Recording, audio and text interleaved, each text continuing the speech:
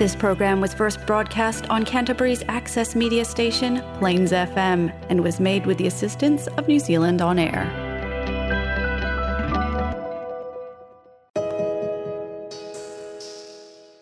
Christchurch Conversations for 2022 continues the climate action theme with a series of 5 events. This recording is part 2 of the first event called Embracing the Urban Wild, and features a panel discussion, questions from the audience, and local stories. I'd now like to invite our panellists to come up. You all know where you're sitting because we practiced this, but welcome to the stage Antony Shadbolt, who's a landscape architect and biodiversity officer at Christchurch City Council. Craig Pauling, who you will know as a regional councillor. He's also specialises in ecology and environmental management. And Colin Meurk, who's a landscape ecologist and research associate at Manaaki Whenua and also at the University of Canterbury, and a prolific advocate of all things to do with ecologically sensitive urbanism. And wonderful Di Lucas, who is a landscape architect, environmental planner, and a life member of the New Zealand Institute of Landscape Architects. And I'm just going to shuffle myself in now too. I thought Joseph started on a very inspirational note, and we're just going to do a quick fire inspirational round to start us off. Right, quick fire. I'm going to ask each of you to name one urban wild place in Ōtautahi and tell us what's great about it. Craig. Kia ora koutou. Ao tuatahi ka nui te mihi ki a koe aku whanaunga mō tō kōrero hohonu i tēnei pō. Tēnei te mihi hoki mō tō mahi i tēnei wāhi, tēnei whenua o Ngāi Tahu, tēnei te mihi ki a koe te rangatira. So just acknowledging Joseph for his awesome opening up for us and reminding us of some really important things to consider going forward. So thank you, Joseph. First of all, the first place that came to mind for me was the Ihutai, actually, which was on the map before. Avon Heathcote Estuary or something? But in particular, from Rapa Nui, Shag Rock, across to Karoro, the South Brighton Spit, and round into Te Kai o Te Karoro, into like Bridge River, the bridges into the Ōtākaro. And because that's really where I fell in love with nature, because I grew up in Aranui, and I used to go down there on my bike and hang out down there, and I just loved being able to pop over and see the ocean, the water coming in, also to see Ka Tiritiri o Te Moana, the Southern Alps behind, Te Pātaka o Rākauhotu, the Banks Peninsula, the Port Hills, straight across. Just everything about it spoke to me. So that was my first, and I'm going to have a second one because it's in my nature to be mischievous. The other one, because I moved to the other side of town as I became an adult and had a family, and my second one is Otu Mātua, which is just a little hill above Horsell Quarry, but really significant to our whakapapa because it's a boundary marker between the Kemp's purchase of Canterbury and the Banks Peninsula purchases from Ngāi Tahu to the Crown. And but it's just an unassuming little hillock. It's not even a hill, really. But the quarry below it, Kennedy's Bush above it, I can see everything from there I need to see. When I go up there, I can see my relations at Kaipoi, my whānau at Taumutu, across to Waihora, the Southern Alps again, the hills are right behind me. I just love it, so kia ora. Kia ora, Craig. Colin? Kia ora koutou. And kia ora, Joseph. Thank you so much for your inspiration at the beginning. So I'm not going to cite Oroparoa Travers Wetland, which everyone might expect as my favourite wild place, because we're not allowed to mention one. So I'm going to say something a little unconventional here and talk about the rubble of the city, and particularly an area sort of on the corner of Manchester Street and Churham Street, where nature is sort of succeeding back into a raw kind of rubbly environment. And it's a bit like Angus's braided rivers, actually, and there's some very rare native plants, such as the windgrass, which have sort of colonised those areas. And also there's a bracken fern growing up and a brick wall next to that have in a drip line off the roof, and of course there are little insects and birds that are feeding off those as well. So that's I'm sort of inspired by that, even though it's not everyone's cup of tea. I want to take my friend's lead and have 1.5 sites. My favourite site is probably Te Wāku Kākatea, which means dense Kākatea forest, and it's a 10 hectare reserve on the Styx Puhata-Kikanui River. And I'll take my lead from what Joseph and Eric said about space. Space is really important. We need large spaces to have viable forest ecosystems, and the trees we planted in this forest, there's over 2,500 Kākatea. They've been planted for about maybe 10 years, 11 years, and already fruiting, providing fruit, which will be eaten by kiriru, one day kaka, and you, yeah, absolutely. And when you walk through this forest, you feel better coming out the other side. It's got a lovely 6 solstice walkway running from one end to the other, but it's also wide enough to get off that walkway and actually into a forest area that's been planted. Although it's been planted, it's not contrived, it's evolved almost spontaneously, and you feel like you're in the wild. And the other half side is the other end of the site, which is a Rongoa Māori site, so traditional Māori medicine. And that's probably the most special part because it has the people coming and interacting with the forest, learning about Rongoa Māori, traditional healing, and it's a very spiritual place. When you're there, you just feel that one with nature, and it's a lovely space. And if you haven't been there, it's 303 Radcliffe Road. It's worth a drive and a look, or a bike ride. Kia ora, Di. Thank you. Well, a colleague suggested I address my own place because I'm in the central city, and I will do that because I'm in a townhouse in central city, just 250 square metre site, and it's been really interesting. I've been 31 years there, but what you can have on a central city small lot. You know, I've got my guava kowhai, I've got, you know, the whekiponga, we've got a lot of different, a titoki of fruiting, and the kiriru arrive to feast on the kowhai. The skink came up the steps. So you can have a lot of nature even in a very small urban central city site. And I've tried, you know, to work towards a zero runoff so that the water's all retained on site, a green roof, you know, it's a lot of different invertebrates, and, you know, it's interesting what we can do in this environment with not that much effort with local nature. Yeah. I'd quite like to pick up, actually, Di, on what you said, and also maybe what Colin alluded to too, that idea that you can have wildness in small spaces as well as in big spaces. One of the things I'm wondering about is, Di, you have immense knowledge. Colin, you'll be able to identify things that, to me, they just look like weeds. So how do the rest of us embrace the urban wild in those little spaces? A few decades ago, and after a public event, actually, it was Town Hall, then it was suggested by the Ototahi Gender 21 group. We got the community boards to contract us to do guides to what is natural to each part of the city.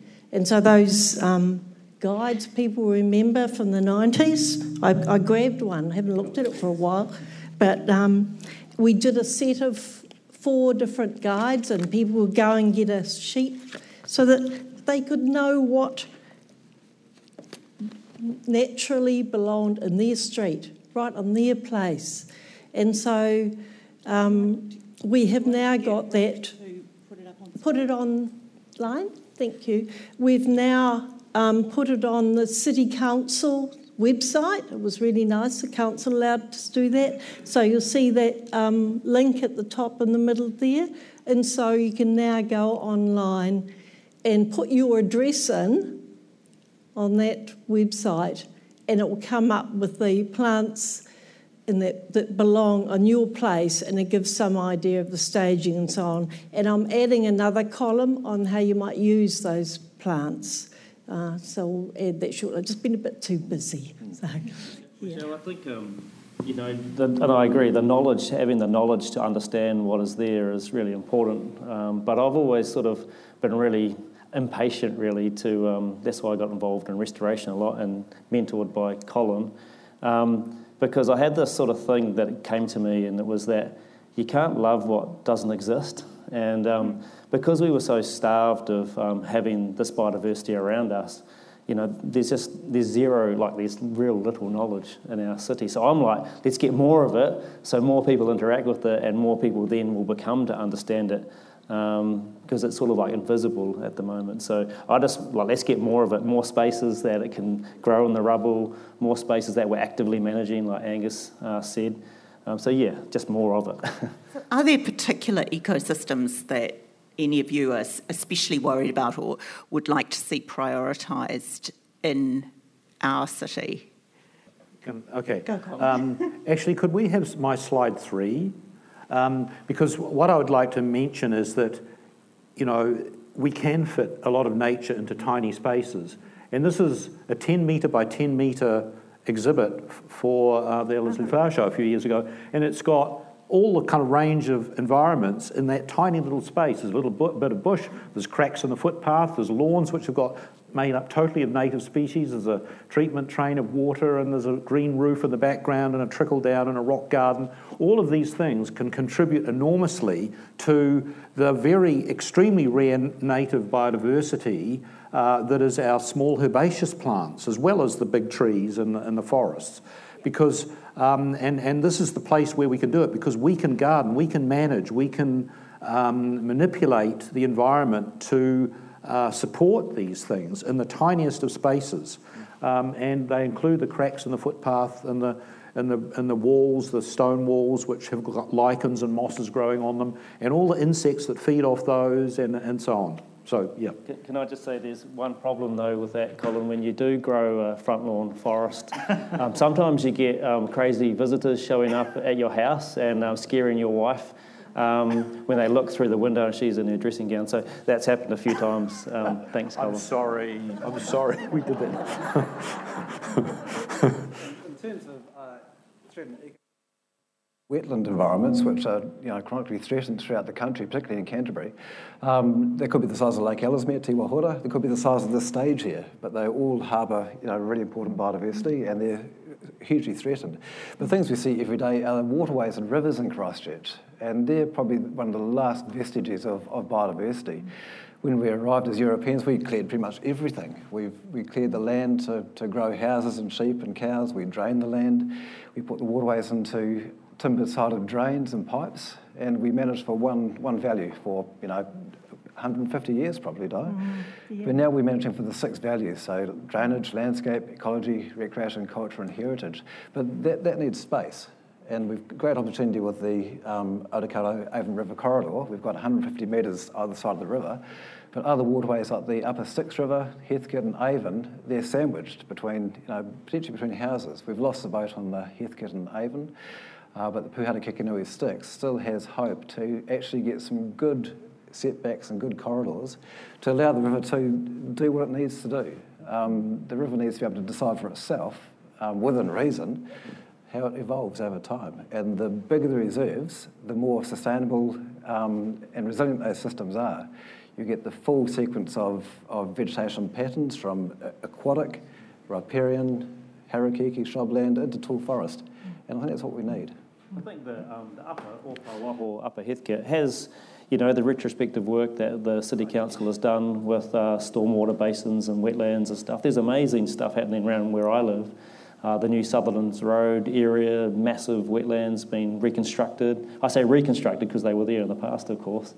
I think it's inspiring to see that, and it's awesome to have that, especially around where I live. I said to Michelle and Jessica before when we spoke about coming here that if the things at the quarry hasn't developed and we have beautiful native forests there now, growing forests, all those stormwater basins hadn't been created, I don't know if I'd still live there. Because I need that. I need that in my life. I need that there. I want the birds to come down to my house. I want to hear the kōremako in the morning. So I really pay tribute to the work that has been done as well. And I think Christine Hedemeier was a person that had a hand in starting that. So pay tribute to her as well. And just it's actually, we're lucky too. We've done some good things, and we shouldn't forget that. Yeah. Just thinking about climate change here, and thinking about perhaps needing to make room for, habitat retreat, other dynamic changes that might be generated by climate change. How do you do that in an urban environment when you think you've got hard boundaries, you've got roads, we've got sewage ponds, we've got all these other things? Well, we've done it once already, of course, with the red zone that Eric had up in his, for a different purpose, but actually it's quite convenient actually because the climate change issues going to probably prove that was a good thing to do in the end. So we actually have been through that as a community, and it was tough. My mum lived right there on the river, and it wasn't that she didn't want to move, but it was the community that was lost was the biggest thing. But we've actually done it, and we could do it again if we had to, I believe. Of course, it requires lots of money.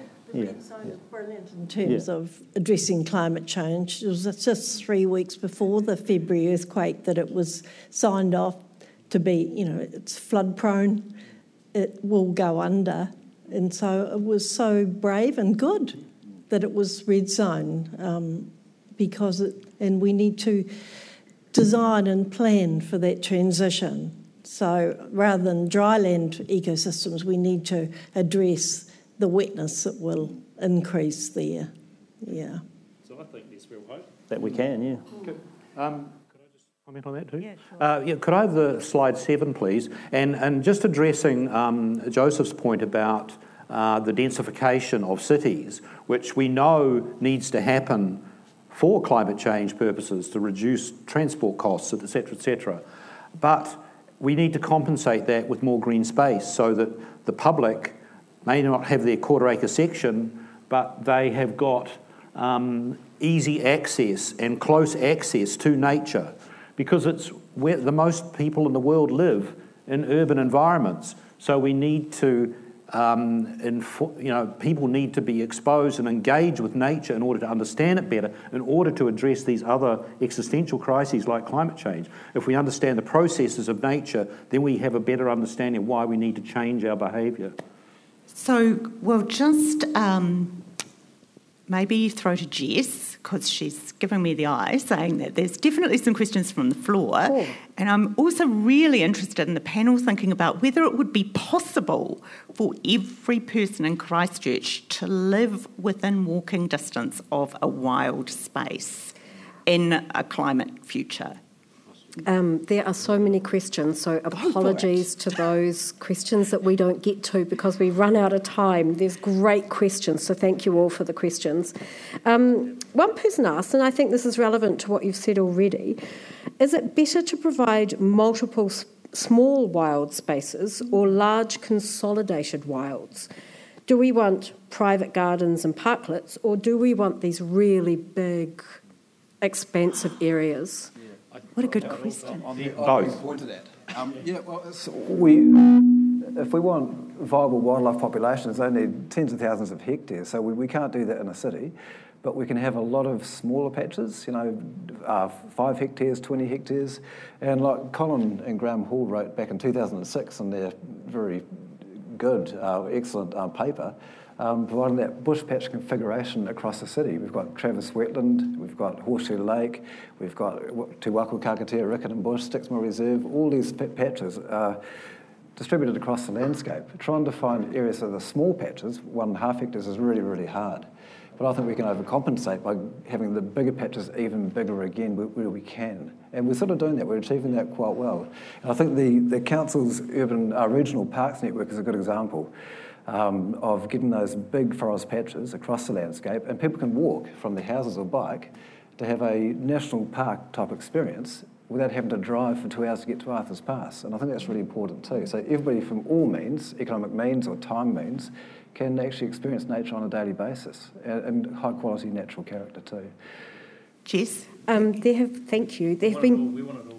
Yeah, of course, we want it all. So one of the alls that people are asking about, and there's 2 questions relating to this, is, will citywide wildflowers on traffic islands and road verges contribute to biodiversity? What about grass verges? Council seems to be, the question is, why is Council obsessed by grass verges to street edges? That's a lost opportunity, isn't it? So, are those going to be contributing spaces to our wildness and biodiversity? I think this is a DIE question. I think this is a landscape architect question. No, I think that the verges and all of that can contribute hugely if we took a different approach to them. What sort of approach do you think? We can have biodiversity and still have plenty of visibility and, safety and... Get rid of the grass kind of thing. Scruffy, yes. We've got to get scruffier, These provide the corridors that link all of those patches together of different sizes, and they can be street trees. I mean, an individual tree is a habitat, for example. And as I mentioned, grass lawns can be native species as well, and they're feeding a whole lot of different little microfauna. So there's scope for incorporating all of these elements in our city and enriching it and making it a diverse place that does lots of different things and lots of moving parts. But it takes different skills. Yeah. So you can't just send out the person with the lawnmower and the clippers. It takes quite different skills. We need to nurture skills in the city. I mean, I have a green lawn, all native species, but, I can spot different invaders and I can pull them out. But a lot of people wouldn't have a clue. And we got to get the skill, nurture the skills to manage this. What I call this is ecological literacy, is raising the general knowledge and awareness and understanding of the whole community to understand the natural processes, how you practice kaitiakitanga or management for the benefit of nature. There's actually it increases people's empathy for nature as well. It increases people's empathy for nature. If they know about nature, then they'll be more inclined to be involved with nature and restore it, so you get healthy people and healthy ecosystems. I've actually got an interesting story, but I won't say it, but how we got tōtara in the streets in Wigram through the Ngāi Tahu property development, working with the Runanga and others to really push to get them there, and actually Colin helped us because I got him involved to debate with the landscape architects who were designing that, and we managed to win those battles, but that was like a fluke in a way in the end, because it was just happened to be right place, right time, right people, right knowledge, and we got there. But we could do so much better, I think. Yeah. This might be a good time to play a little video that we have. We have been talking to a group at Otago University who are developing a garden star rating scheme. So you've heard of the Green Star rating that you might, a property developer might want their buildings to go through. Well, this is a garden star rating scheme. Certain Colin Meurk was on the reference group, and we might just play that now. Kia ora koutou. My name is Yolanda Van Hazik, and I'm an urban ecologist at the University of Otago, and I have a particular interest in the biodiversity of private gardens. Private gardens vary hugely across the city, so you might call this one a low-maintenance garden, and at the other end of the spectrum you get really big gardens like this. But most gardens are versions of this where you've got some lawn, a few shrubs, a tree, and maybe out the back a vegetable garden and some fruit trees. So gardens vary hugely in the amount of vegetation that they support. And these are 2 images just from different suburbs in Dunedin. And the vegetation volume is really a proxy for biodiversity, because the more vegetation there is and the more diverse it is, then the more habitats and resources that it's providing for a whole range of other species. But of course, gardens are owned by a whole lot of individuals, and it's the decisions of those individuals which can have a huge impact on citywide biodiversity. And that's because gardens actually make up such a large area across the city. And in Dunedin, we've measured that vegetated garden area, and it's 30% of the total urban area. So that's more than the Parks and Reserves network. So citywide urban biodiversity is really vulnerable to this tyranny of small decisions made by individual property owners, but also by trends in housing development. So we're moving towards medium density residential developments, and you can, in this image actually shows one of those on the right and contrasts it nicely with the more traditional gardens on the left. So there's only a really small proportion of a medium density residential development that is green space. And so it's increasingly important to make those green spaces as biodiverse as possible. But at the same time, I think we also have to make our traditional gardens as biodiverse as possible, because they're increasingly going to comprise a smaller proportion of the total landscape. So they're going to play a more important role in supporting biodiversity. But how do you actually measure the biodiversity of a garden? Well, a group of us have come up with a scheme that we have called Garden Star. And Garden Star is a rating scheme that identifies features in a garden that are indicative of biodiversity, and it comes up with a score. And you can use that score to compare your garden to other gardens, but you can also use it as a means of identifying things that you can do to improve the biodiversity value in your garden. So there are a number of kind of broad level categories that contribute to that score, and one of them is the extent of permeable habitat. So here on the left-hand, in the left-hand image, you've got property which has a really small proportion of permeable habitat. So permeable habitat is anywhere where vegetation can grow. And whereas the property on the right has a lot more. And you might say, well, it's difficult for us to change that. And in some respects, that's correct. Excuse me. But there are decisions that we can make. And with respect to hard landscaping, so increasing hard landscaping is a common trend across our cities where permeable surfaces are being paved over. And so we can resist doing those kinds of things. Now, another category that contributes to the Garden Star score is habitat quality. And again, the property up on the left has got a rather poor quality garden. There's mostly lawn, there's a bit of hedge, a few small plants, if you compare it to that one on the right, which has much more vegetation volume. So when you're thinking about habitat quality and wanting to improve it, then you should sort of think in terms of layers. So starting with ground cover, there are features that you can incorporate, such as piles of rotting wood or leaf litter that really provide habitat for lots of invertebrates. And then when planting, thinking about, again, planting in layers to create vegetation volume that's very diverse and that's also dominated by native plants. And as well as that, removing pest species like the banana passion fruit that I have pictured there. Another component of the score is how you manage the habitat that you've got.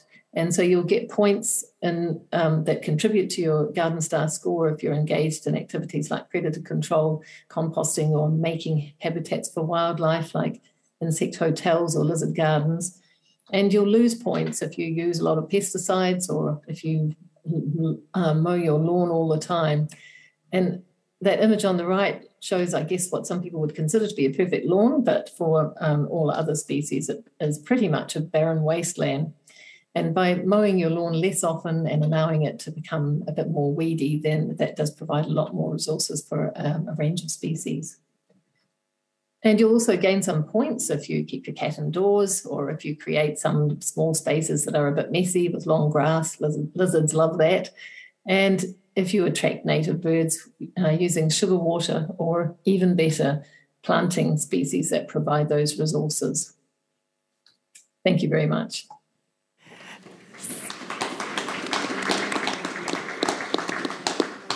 So we're all going to embrace messy gardens. Jessica's, I know we've got more questions than we can deal with. We are totally overwhelmed. You superstars are so popular. So if we've got time, Michelle. Yep. We've got 10 minutes. When thinking about climate change and increased wildfire risk, how do we balance the built and wild environments in cities in a way that doesn't increase risk further? Because let's not forget, we've experienced our own major wildfire in recent years. I'm a trustee of land over at Rapaki in the village, in the Kāinga there, and it's up on the hill above the village, and we're looking to reforest that land. And of course, some of the concerns that are coming from our whanaunga who live in the Kāinga is that, will increase the fire risk for them. And so, but again, I think this all comes down to design and how you do it. We know there's low flammable native species as well. We know we can do fire breaks and put good gaps between houses or the edges of the forest and things like that. So, look, it's all possible. I just think it's knowledge, just getting the right people on board and designing it well so that it can fit and work together. So, yeah. That plant guide now has flammability on it. We added that column last year. Another question, in anticipation of climate change, where some species will not be able to adapt, for example, increasing salinity, do panellists recommend strictly adhering to restoration using locally eco-sourced plants, or because of climate change, do we need to think differently about what those are? Salinity's a pretty good thing, really. We can grow trees anywhere from Avondale Bridge to Arthur's Pass, but we can't have coastal wetland and salt marsh anywhere but in those parts of Christchurch. So, yeah, salt's a pretty good thing for us. Yep. It's a bit of a complicated and controversial question, because we do generally want to plant eco-sourced species. We've heard a different perspective on that from Joseph too, on having a range of different varieties to get flowering and fruiting. But I think generally nature will adapt itself. We start off by providing the raw materials for nature to occupy the local environment, but as things heat or dry or get more saline, then some of those species will kind of move to the edge in a way, and others will kind of start colonising from the north. There's many different issues, like, for example, maybe kauri would perform better down here without the kauri dieback, for example. It's a complicated question, I think. No simple answer.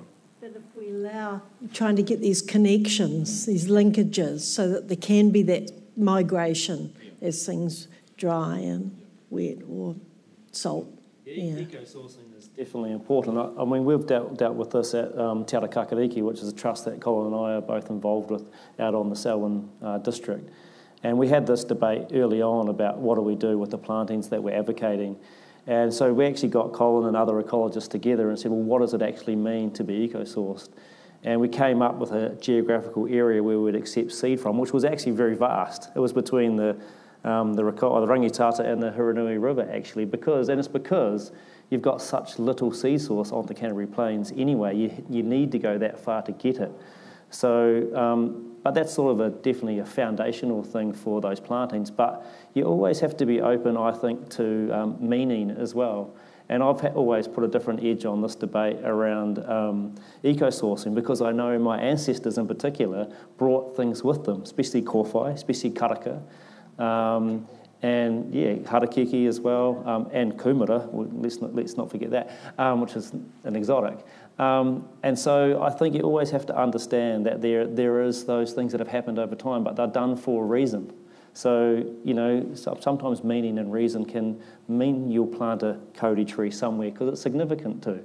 But, you've got to be really conscious about those decisions, I reckon.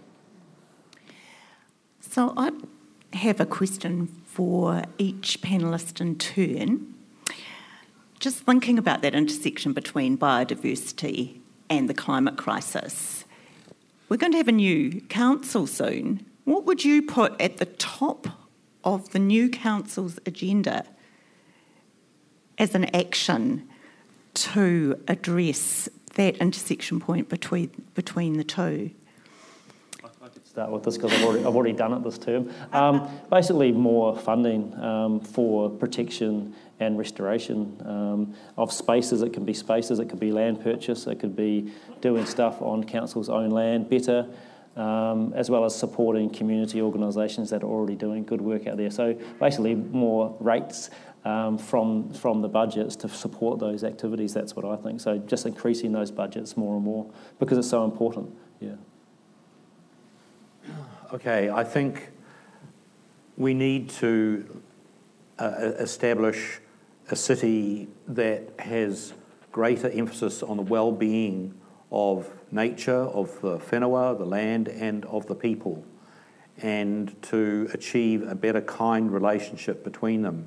And we need more nature. We need to compensate the densification by more accessible and visible public spaces that have got our own species in there, which generate that identity and that sense of connection to the land and to your place, and which enable us to kind of slow down and breathe and observe nature and learn from nature, and thereby have less emphasis on material wealth and more on sort of a more spiritual kind of connection to nature, to reduce our impact on the wider environment, to reduce our consumption of energy and material things that have to be mined from some other part of the planet, because we've really got to change our paradigm and slow down and reduce our impact on the environment. That's a curious question for me as a council staffer, so I'm going to say what they said. But I think it's really empowering communities to actually take the ball in their own hands and do as much as they can and do it in a sustainable way. So we should be seeing the communities taking the lead in restoration and finding ways to actually help. I mean, there's 150 people in this room here, could all be out there doing some really great things, and you probably do. So you're supporting communities to do some really good work. Yeah. I think that reviewing the way things are managed would be quite good. It could be helpful both by the councils, but also the developers, the way they brief and want to manage these developments, because, I'm on the urban design panel, and some of these things you think, I don't think that's a good sustainable solution, but that's not in our, we're not allowed to turn things down in that regard. We could be trying to encourage, and how do people get educated in that? So getting that into a priority for the council, the sort of landscape management that would increase resilience and our moving forward into this world. Yeah. Just using Joseph's words before, more mana for the soul, but that the thing about having those parks and places where people can go within 5 minutes walk of everybody's house, like those sort of goals that the city and the region could have, that everybody, I've always believed that, having a korimako sing should be a right, actually, every morning. You should be able to hear that every morning. If we don't do that, I feel like we're not doing our job properly. So that should be a goal of the city, in my opinion. So, it feeds into maybe the national park city trying to sort of thing, just trying to push that more. Yeah. I disagree with the name National Park. Oh, same. Totally disagree with it. We have a National Parks Act in New Zealand, and that is undermining that, and it is confusing for everybody. We'll come up with a new name for sure. So, yeah. We'll have a new name. But it has an important international connection, and it's turning something on its head. It's trying to be disruptive. That's what we need to do. We need to change our attitude and recognise that we all live within nature, and not to separate that nature is out of sight, out of mind for only a few privileged people. Anyway, debate to go. A nature park would be a better term. Good. Joseph, now. Kia ora, just wanting to butt in here. So, a couple of things. Social disruptors. And, folks, we're on the edge of a precipice. Necessity is the mother of invention. Innovation is its father. Okay? And so Andrew is talking about you all, 150 of you. There are numerous planting days available at Ngāi, at the Hoodia Reserve in Kaiapoi, in the Otakaro Red Zone in Christchurch. Colin talked about 100 square metres. You can, if you contact Ngāi, for instance, we will give you 100 square metres, 10 metres by 10 metres. You draw up a planting plan. We'll dig a scoop and create koaro mudfish habitat. You plant the plants, you tend the plants, and it is your mitigation against your carbon miles. It's 20 kilometres to drive from Christchurch out to Ngāi. But you can plant your kahikatea, you can plant your tōtara, you can plant your kōwhais, and you can take your children out there. And when your biota node is full, you can ask for another one and give it to the children. And so 100 metres, 100 metres, 100 metres, 100 metres, all of a sudden you've got a hectare. All of a sudden you've got a national park or a park. A biodiversity park. An Aotearoa park. Necessity is the mother of invention. Innovation is its father. The challenge is yours. Oh, kia ora. And kia ora to all our panellists. That's all we've got time for tonight. Thank you all for joining the conversation. Let's continue it, but not on stage right now.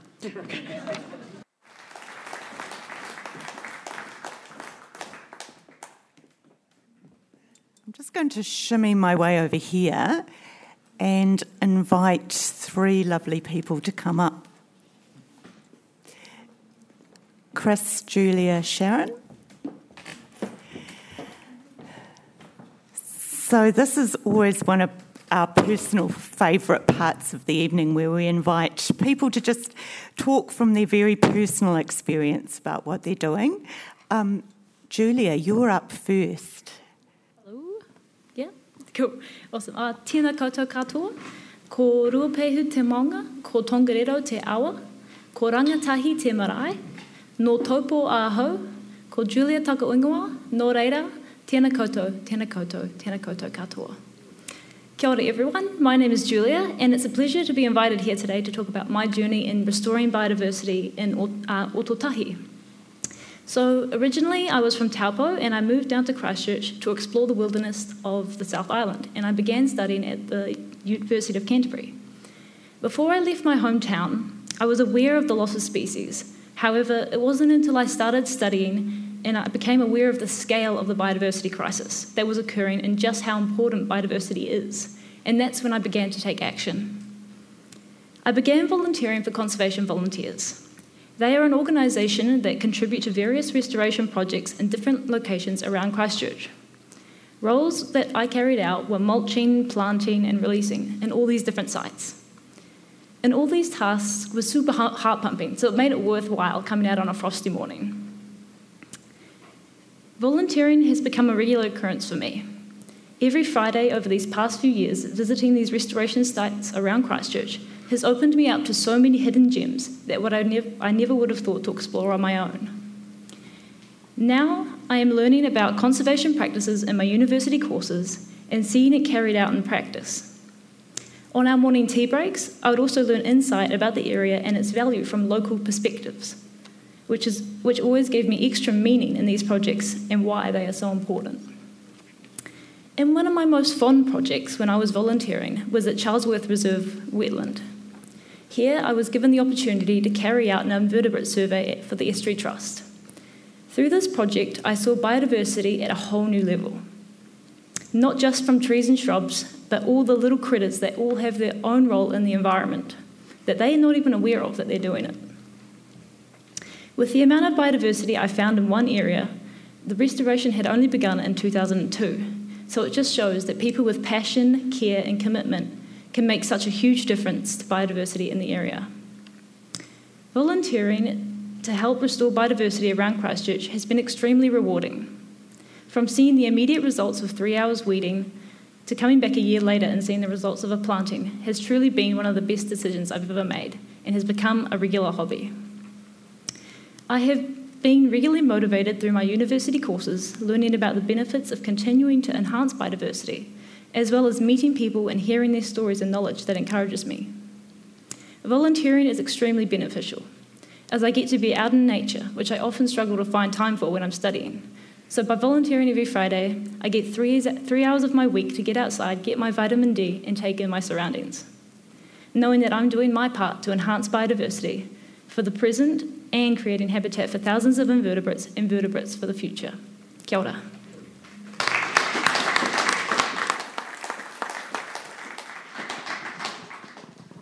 Tēnā koutou katoa. My name is Sharon, and I'm here from an organisation called Flourish Kia Puawai to talk about one of our projects.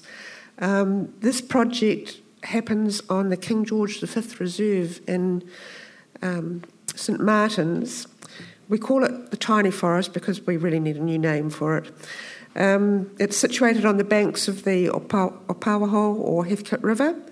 And if you know the area at all, it's on the walkway between Ainslie Terrace and Riverlaw Terrace behind the St Martin's Scout Den. The Tiny Forest was planted for the sesquicentennial in 1990 under the leadership of Colin Meurk, and Colin has retained his involvement with us in this current project. It's been described as one of the most established community-planted Indigenous riparian reserves along the river, comprising an ecological sequence from lowland wetland trees, shrubs and grasses to dryland species. So after 30 years, it's become a real treasure in the community, but it was needing a little bit of TLC. Now, Flourish Kia Puawai, of which I'm a part, is about responding to climate breakdown by enabling well-being, resilient and environmentally friendly lifestyles of our individuals, whānau and communities, and creating innovative, holistic solutions and to leverage sustainable, regenerative and environmental change. And so the key for us was really about finding a regenerative process to working in the tiny forest. Regeneration for us is about healing the whole community of life, not just conserving or restoring parts of it. It asks how humans can partner with nature to create fullness of health for nature and each other. So our focus is really about what can our community do in the tiny forest, but also what is the tiny forest doing for the community.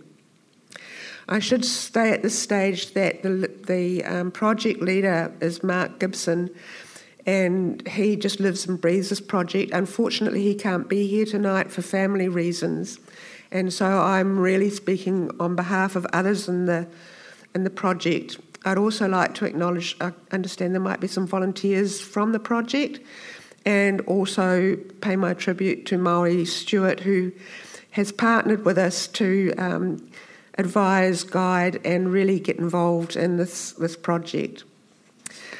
So we kicked it off with, in 2020, we held a community event in the forest to celebrate its 30th birthday and to launch our project. And from this we started building a team of people and engaging with local community members who wanted to be part of it. Now my role is mainly backroom, and which is good because I don't actually live in the area, and this is all about local people looking after their local forest. So I provide advice, support, management, tick boxes, and we're doing this also as a action research process.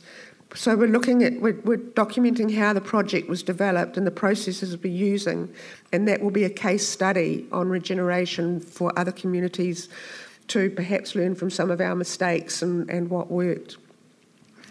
So what does our project look like?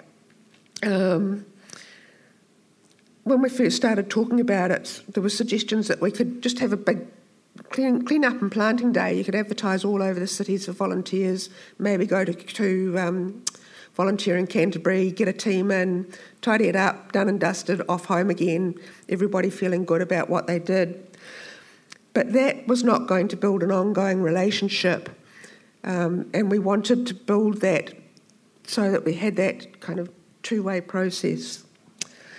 So the two main streams of the project so far, Mark has built a team of volunteers from the local community who are becoming the kaitiaki or guardians, and they will take care, and they're developing their processes already on looking after the thing, keeping an eye on what's happening in there, organising watering and drought, things like that.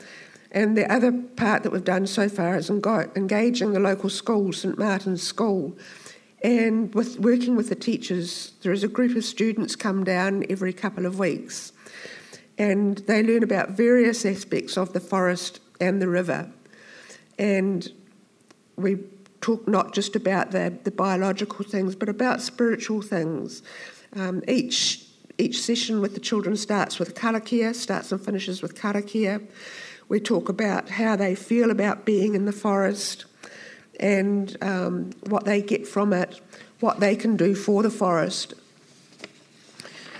It has been about engaging with the people in this place, creating the conditions for greater connection with this land. So, as I say, the focus is not just on restoring the forest, but also looking at the connections. How does the forest sustain us physically, emotionally, spiritually? When we first asked the children about, we gave them a questionnaire on their first thing, and we wanted them to know that it's not a school test. You know, this is not about passing a test or anything. But some of the things we asked was, well, you know, how did you feel when you're in nature? And their responses was calm, relaxed, connected. How did you feel when the karakia was happening? Relaxed and peaceful. We look at how the forest sustains humans, and we had hoped to be able to also run a series of workshops or wānaka in the forest, looking at things like rongoa, looking at things like flax weaving, looking about how it could nurture your artistic endeavours. Unfortunately, COVID came along, and that's kind of put that on a back burner for a wee while, but we're getting there. So what have we learned from it? We've faced a lot of challenges, thinking about the best way forward in a way that stays true to our values, but this is what the research aspect is all about. The challenges I've particularly found for me was about relationship building, particularly with takata whenua, because building relationships takes time, and projects often have time constraints which are imposed by te ao Pākehā. Our dominant structures don't deal well with indefinite timelines and non-specific outcomes, which, when you're being responsive to nature and where people are at, is what we need. I'm pretty task-oriented, and that has been a big learning for me. Like many people, I get a feeling of accomplishment by starting and finishing a worthwhile task. But this project is about relationships and learnings as much as it is the tasks of weeding, planting, watering, or in my case, writing up, having project meetings, ticking the admin boxes and so on. So even though I'm not involved in the day-to-day mahi of being in the forest, planting and watering, I'm still learning about the need to go with the flow and allowing things to evolve naturally. I continue to look forward with the learning that I'll continue to do, and I hope the other participants, the volunteers, are having that same experience. And I'm looking forward to hearing more about that and the relationships with this very special tiny forest. Kia ora.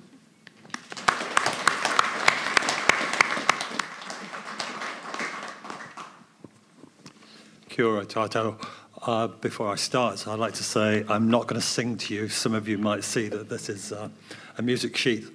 Recycled paper. My name's Chris Boter. I became involved with volunteer work on Otamahua, Quail Island in 2017, a year after my wife.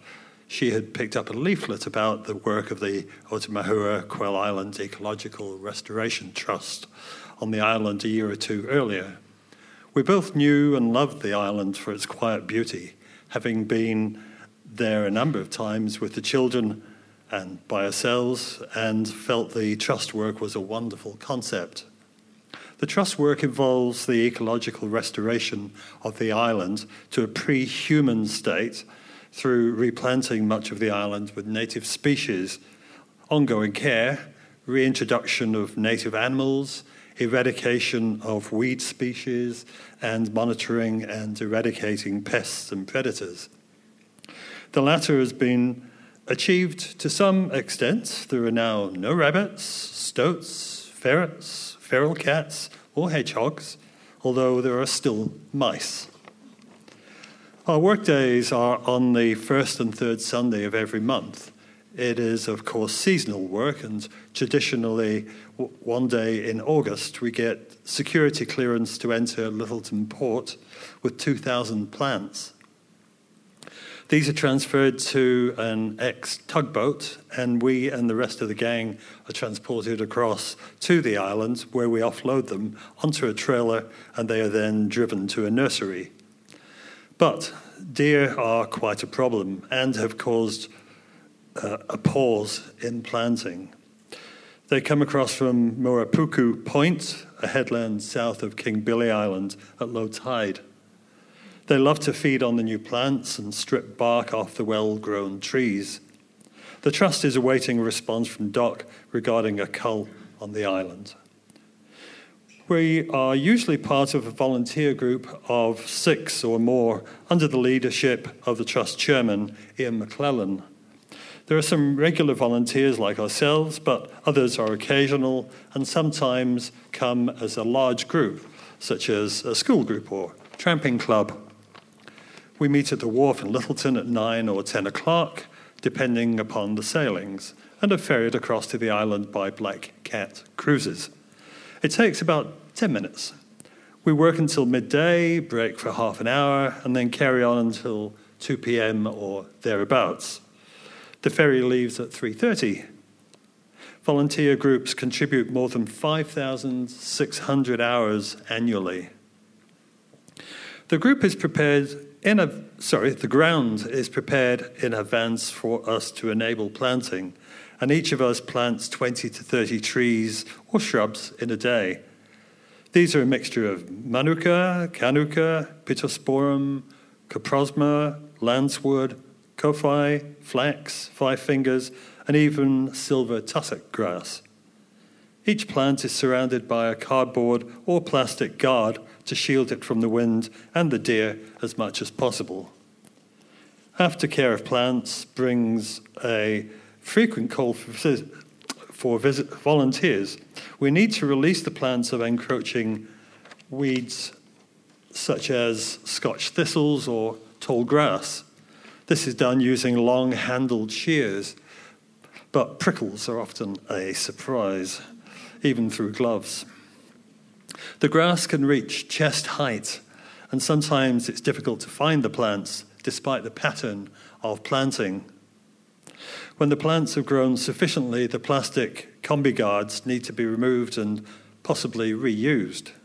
Some guards will have blown away and will need to be found and replaced.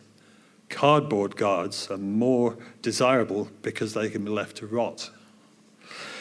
Perhaps the job most in demand is weeding through much of the island. We pull out the weeds, or if our strength fails us, we clip and use weed-specific poison. Scotch thistle can usually be dealt with using a grubber. Californian thistles are left untouched, as no ground attack can prevent their spread through an underground root system. Non-native broom and pine take much of our time, but we also search for and destroy macrocarpa, oak, ash, pig's ear, boneseed, hawthorn, spur valerian, and briar rose seedlings. No matter how thorough we are, pine and non-native broom reappear every year.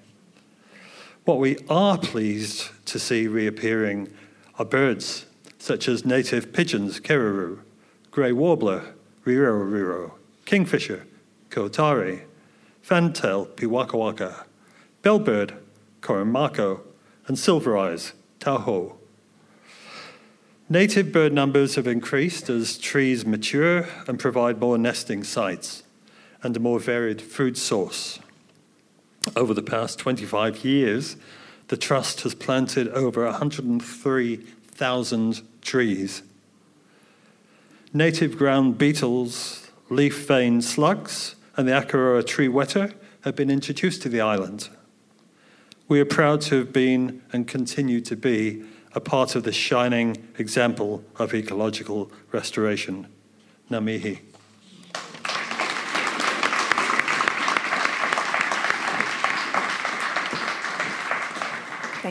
Thank you very much, all three of you. We're now into the final phases of the event tonight. As is our tradition now, we are going to have a little creative contribution, and I'd like to invite Eric Kennedy to come up and introduce that for us. Kia ora koutou katoa, ko Eric Kennedy aho. I'm the co-editor of a book called No Other Place to Stand, which is an anthology of climate change poetry from Aotearoa and the Pacific. 91 poets in this, so I know a lot of people who write about climate change. Therefore, I have the very agreeable task of curating a series of poets who are going to read one per event in 2022 at Christchurch Conversations. And it's really exciting to be able to bring the emotional expertise of artists to this alongside the other kinds of expertise that are already being brought into these dialogues about these vital issues. Our poet tonight is Gail Ingram. Her first book was called Content Under Pressure, Pukeko Publications 2019, and her next book is called Anthology. And the Greek scholars among you will know that the literal meaning of anthology is a book of flowers. So this is a wide-ranging exploration of the flora of Aotearoa, including some of Otatahi's urban wildness. She cannot be here in person tonight because of COVID in her household, but she made a fantastic video of one of her poems, which you will now see. The Lizard Man. 1. In times of crisis, there are those who dart about frantic, those who bury their head in the proverbial, and those in your backyard who do the heavy lifting, moving heaven, and 2. The Lizard Man observes the Poasita, Carrick's book in an eye, and Tasia's new growth, orange fingers stretched in glee towards the giving sky. And he nods. The Lizard Man slashes boxthorn and weeds gorse. The Lizard Man picks out polystyrene pieces, bottle tops and foil packets left over from the specious development next to the Heathcote River. He places them in his threatened single-use plastic bag each time he bow-legged walks the length of the track he built with his friend. The Lizard Man rubs his weather knee. The Lizard Man studies Muhlenbeckia astoni, Coprosma rotundifolia, and other complex berried shrubs on his ageing laptop. The Lizard Man plans a planting list for the grass skinks of Canterbury. He carries heavy stones to build homes. 3. The poet owns she holds the Lizard Man in her hand. For an instant, when she lifts the rock, a wriggle, a flash of nourishment for times to come.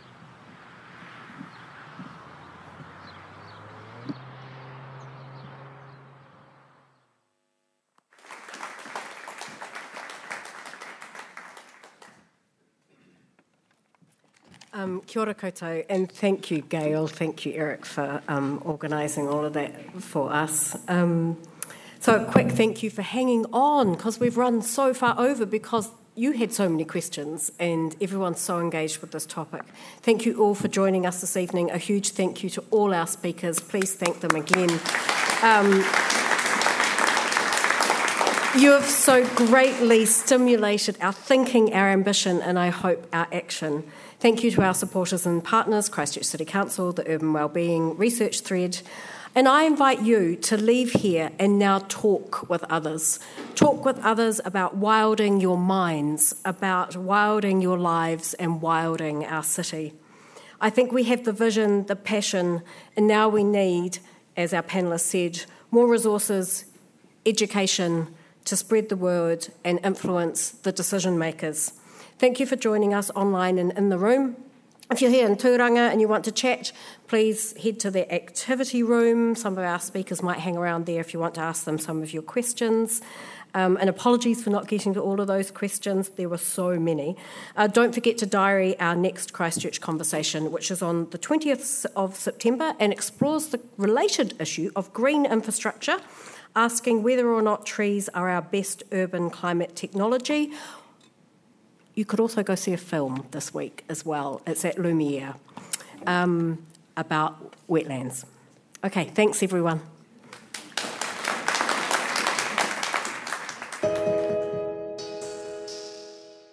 You've been listening to part 2 of Embracing the Urban Wild, the first event in the Christchurch Conversations 2022 Climate Action Series. Many thanks to Te Pūtahi Centre for Architecture and City Making for sharing this recording. Podcasts of the series will be available on the Plains FM website. Just search Christchurch Conversations.